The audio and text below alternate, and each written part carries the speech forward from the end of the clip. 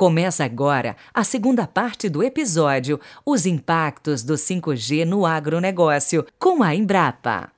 Esse conceito da fazenda inteligente é muito interessante, né? Mas, Silvia, o que eu queria e talvez explorar um pouquinho com você agora é essa questão, que está claro, né, que a ampliação da conectividade, ela traz todo um potencial, né, de geração de valor, né? Valor econômico, né? Sustentabilidade. E aí eu queria explorar um pouquinho com você, né? Qual o potencial aí, né, para trazer novas demandas, né, e acelerar algumas tendências disruptivas na cadeia de valor, não só dentro da porteira, mas também antes e depois da porteira, né?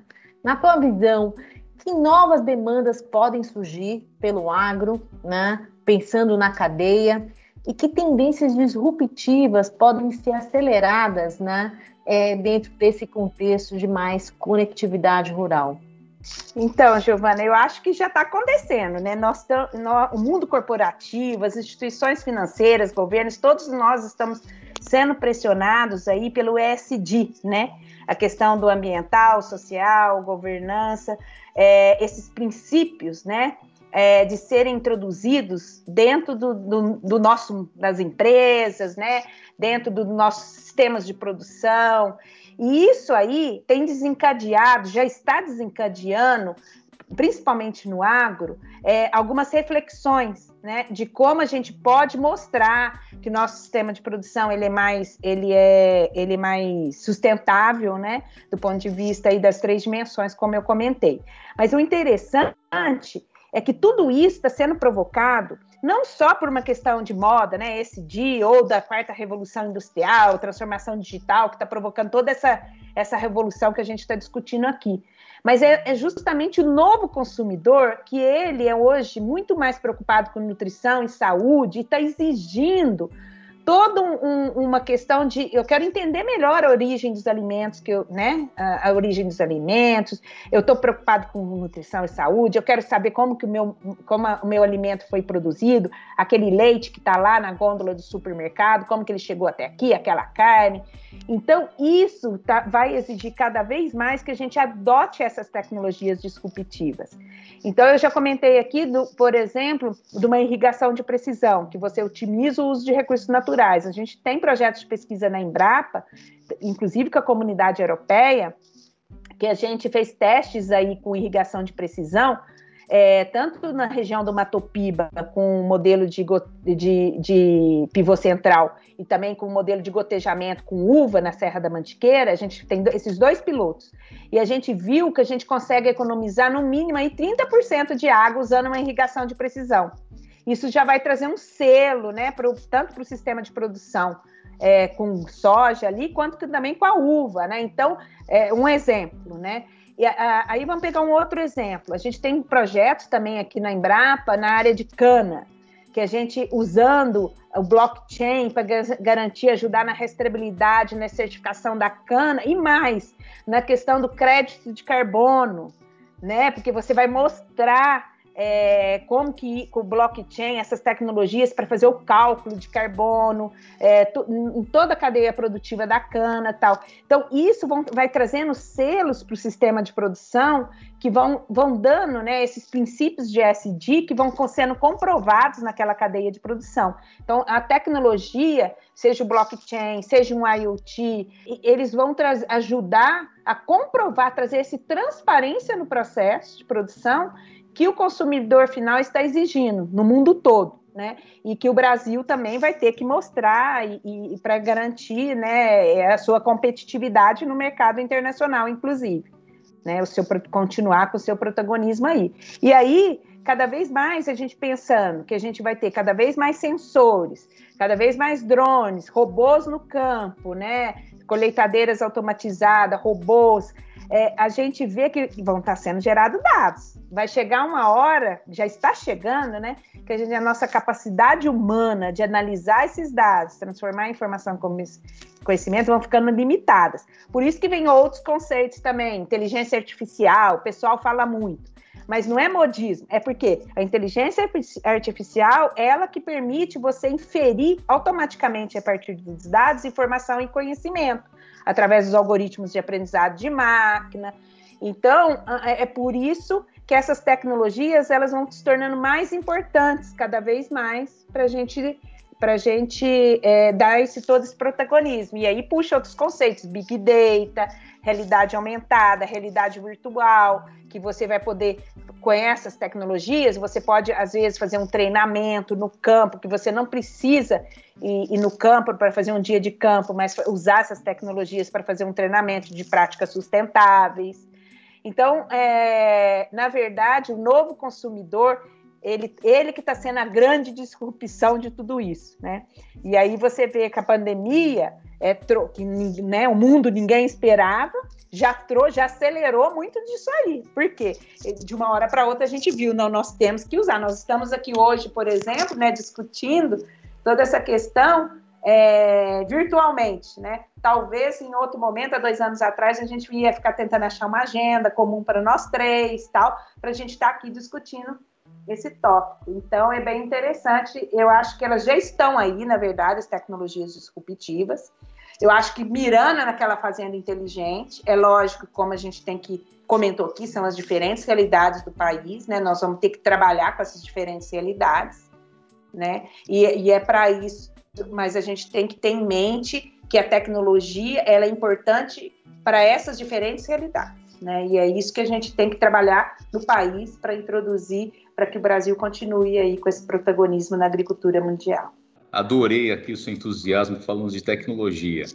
A gente entende que todas essas tecnologias, obviamente, elas requerem um profundo estudo, uma capacitação desses indivíduos, que você chegou a mencionar também, que é um dos grandes desafios que o campo hoje passa, ou seja, conseguir entender como conectar esses pontos, né, esses pequenos legos de tecnologia, como realidade aumentada, realidade virtual, IoT, blockchain, machine learning, inteligência artificial, enfim, todos esses ingredientes, big data, analytics, como conectar tudo isso, utilizar e tirar o melhor para cada realidade, né, do agricultor, da sua lavoura, da sua propriedade.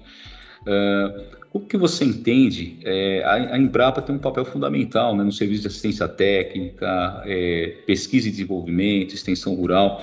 Como que a Embrapa tem se estruturado para, obviamente, receber esse conhecimento, né, ter esse conhecimento através dessas pesquisas que você comentou, mas, sobretudo, como transferir esse conhecimento e levar esse conhecimento aos produtores rurais para que eles possam atingir esse modelo de nível tecnológico, de produtividade, utilizando essas tecnologias. Como que vocês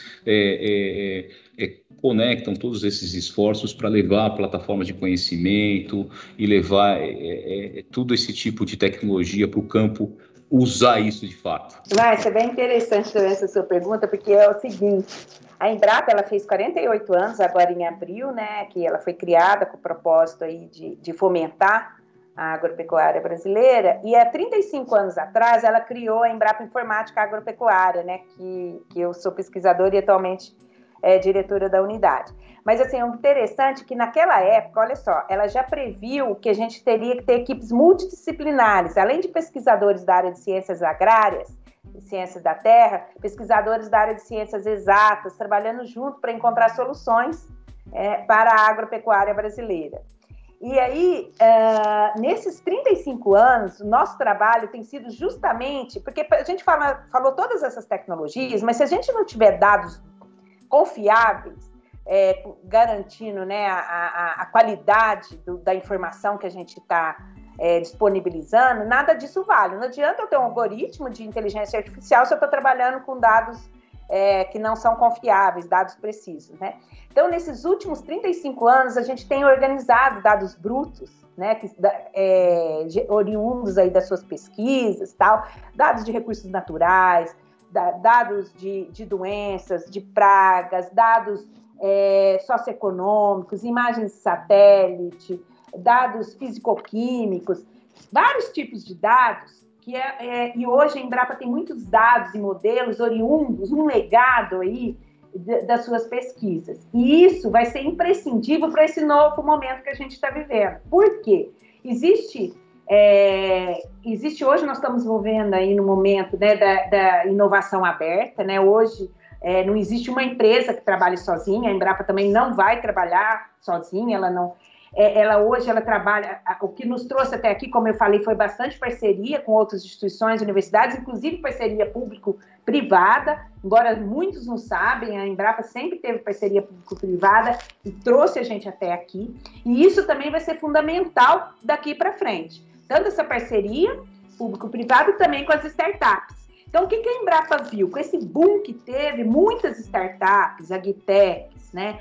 Como também a empresas privadas, seja do agro, multinacionais, ou seja da área de tecnologia, começaram a procurar. Porque elas viram que não adiantava elas lançarem suas plataformas digitais no mercado, embora elas tivessem interesse, se elas não tivessem dados confiáveis. Então, a Embrapa começou a ser muito procurada por esses dados, informações e modelos. E para a gente poder disponibilizar isso, mas também garantir uma curadoria desses dados, porque esses dados evoluem, esses modelos evoluem.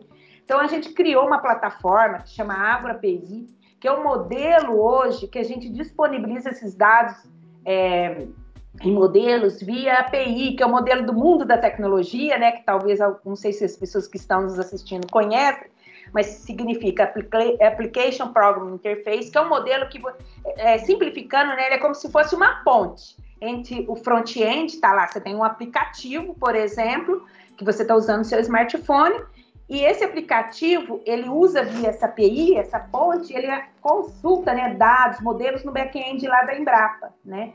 Então, hoje a gente trabalha com grandes multinacionais, com essa plataforma, é a primeira plataforma nacional do agro, a gente lançou no AgriShow de 2019, mas a gente começou a trabalhar mesmo nos contratos, tal, em 2020, na pandemia, a gente tem crescido tanto a procura por grandes multinacionais, quanto startups também utilizam essas APIs, e é um modelo que a gente vem trabalhando e que tem funcionado, por quê? A startup ou a empresa, ela usa aquele módulo, aquilo que ela precisa, ela já tem, às vezes, o modelo de negócio da plataforma digital dela, mas ela não precisa reinventar a roda com modelos agronômicos, que na Embrapa já vem oriundos de fruto de pesquisa, né, que vai dar uma curadoria, uma garantia melhor. E realmente isso tem sido um modelo que tem crescido muito, que a gente tem disponibilizado.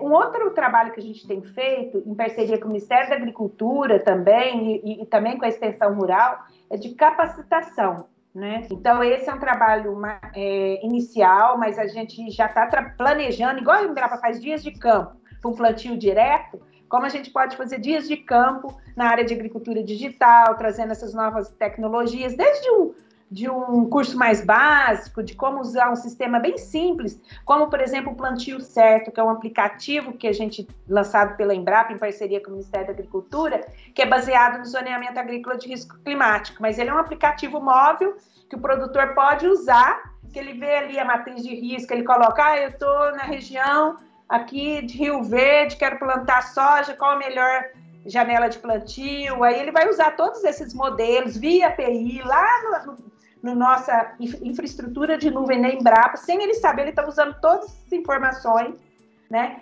E aí ele pode se planejar melhor a hora de plantar, da semeadura, de colher, acompanhar, monitorar, planejar melhor com informações. Também a gente tem muitos dados espaciais, então ele pode planejar melhor até dados para estimativa de biomassa, planejar pós-produção. Então, existe hoje já várias maneiras da gente fazer essa parceria. Então, um dos pontos é a AgroAPI, o outro são programas de capacitação, e a gente tem trabalhado também de fomentar alguns projetos. A gente já vem trabalhando em parceria com o MAPA e com o MCTI, no âmbito da Câmara Agro 4.0 também, algumas ações do ponto de vista de inovação, de conectividade, capacitação, né? Dentro das cadeias produtivas. A gente tem um trabalho interessante na região de Caconde, que a gente está fazendo com produtores de café, e aí a ideia lá é o seguinte, é um projeto que a gente chama Semear, em parceria com o CPQD, esse projeto, mas a ideia é o seguinte, você pega aquela micro-região, e naquela micro-região você aplicamos um questionário para entender as dores daqueles produtores de café. e como eles querem usar, como eles veem que a tecnologia pode agregar mais valor ao sistema de produção deles. Então, a gente já fez esse mapeamento, teve um retorno, e agora a gente olha para dentro da Embrapa, então, dos parceiros, né, o que a gente tem de tecnologia que já pode de imediato ajudá-los. Então, nós vamos trabalhar na capacitação. Trabalhamos identificando provedores locais, inclusive de conectividade na região, via Wi-Fi, via rádio, que tiver, para poder ajudar na conectividade. Lá é interessante, porque você tem regiões com montanhas, relevo. Então, como que a gente pode enfrentar esse desafio? É um trabalho bem interessante que a gente vem fazendo. E a ideia é que esse modelo, esse é um primeiro piloto, possa ser replicado nas 5 regiões do país, com vários outros pilotos e tal, mas para a gente trabalhar nas 3 pernas, né? Aplicações que atendam às dores desses produtores, a conectividade, tentar identificar o que está precisando, o que é importante, levando aqui, remetendo à nossa primeira pergunta, Giovana. Lá a gente está vendo qual que é a realidade de conectividade que eles precisam, o que tem lá, o que eles precisam, e também a parte de como desenvolver o ecossistema. Para quê? Para que depois que a Embrapa saia, né, a gente ajude a estruturar esse ecossistema lá, ele tenha uma sustentabilidade própria, as cooperativas, os provedores locais, para atender aquela associação de produtores, o sindicato dali, todo o pessoal das cooperativas ali de café. Um exemplo do que a gente vem trabalhando, envolvendo aí também, não só a Embrapa, mas a Secretaria da Agricultura do Estado de São Paulo e outros agentes também a gente vem trabalhando. Então, é um tipo de trabalho. A gente participa também aí da TER Digital, que foi um lançamento da Secretaria da Agricultura Familiar, tá? E a gente já tem algum protótipo também com a extensão rural, com a Emater Minas, onde eles usam via API. A Emater Minas é bem interessante, eles já vinham desenvolver uma plataforma digital para treinar os extensionistas da região de Minas, né, das cidades de Minas.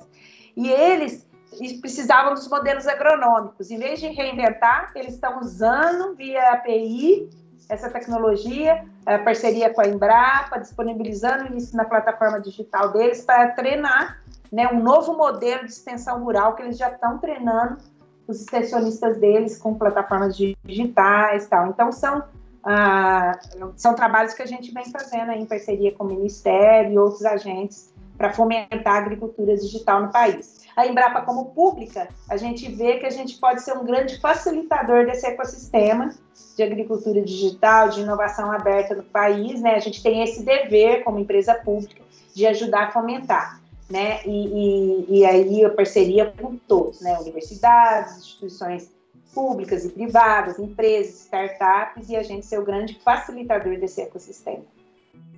Excelente, é fundamental esse trabalho da Embrapa. Parabéns, Silvia, por liderar muitas dessas frentes, né?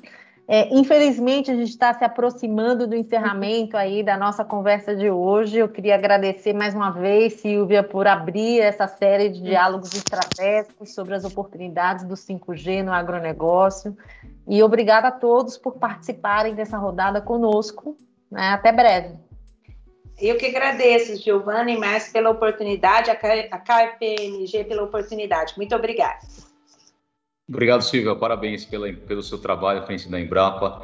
E depois você me contar mais coisas aí a respeito desse projeto das APIs aí, que são projetos muito interessantes e a gente quer escutar, tá bom? Eu me empolgo, né, Márcia? Excelente. Eu realmente eu amo, né, o que eu faço, assim, e hoje vendo, né, uma grande oportunidade de realmente essas tecnologias estarem no campo, realmente me motiva muito e contem com a Embrapa para isso, tá bom? Grande abraço. Obrigado. Obrigada.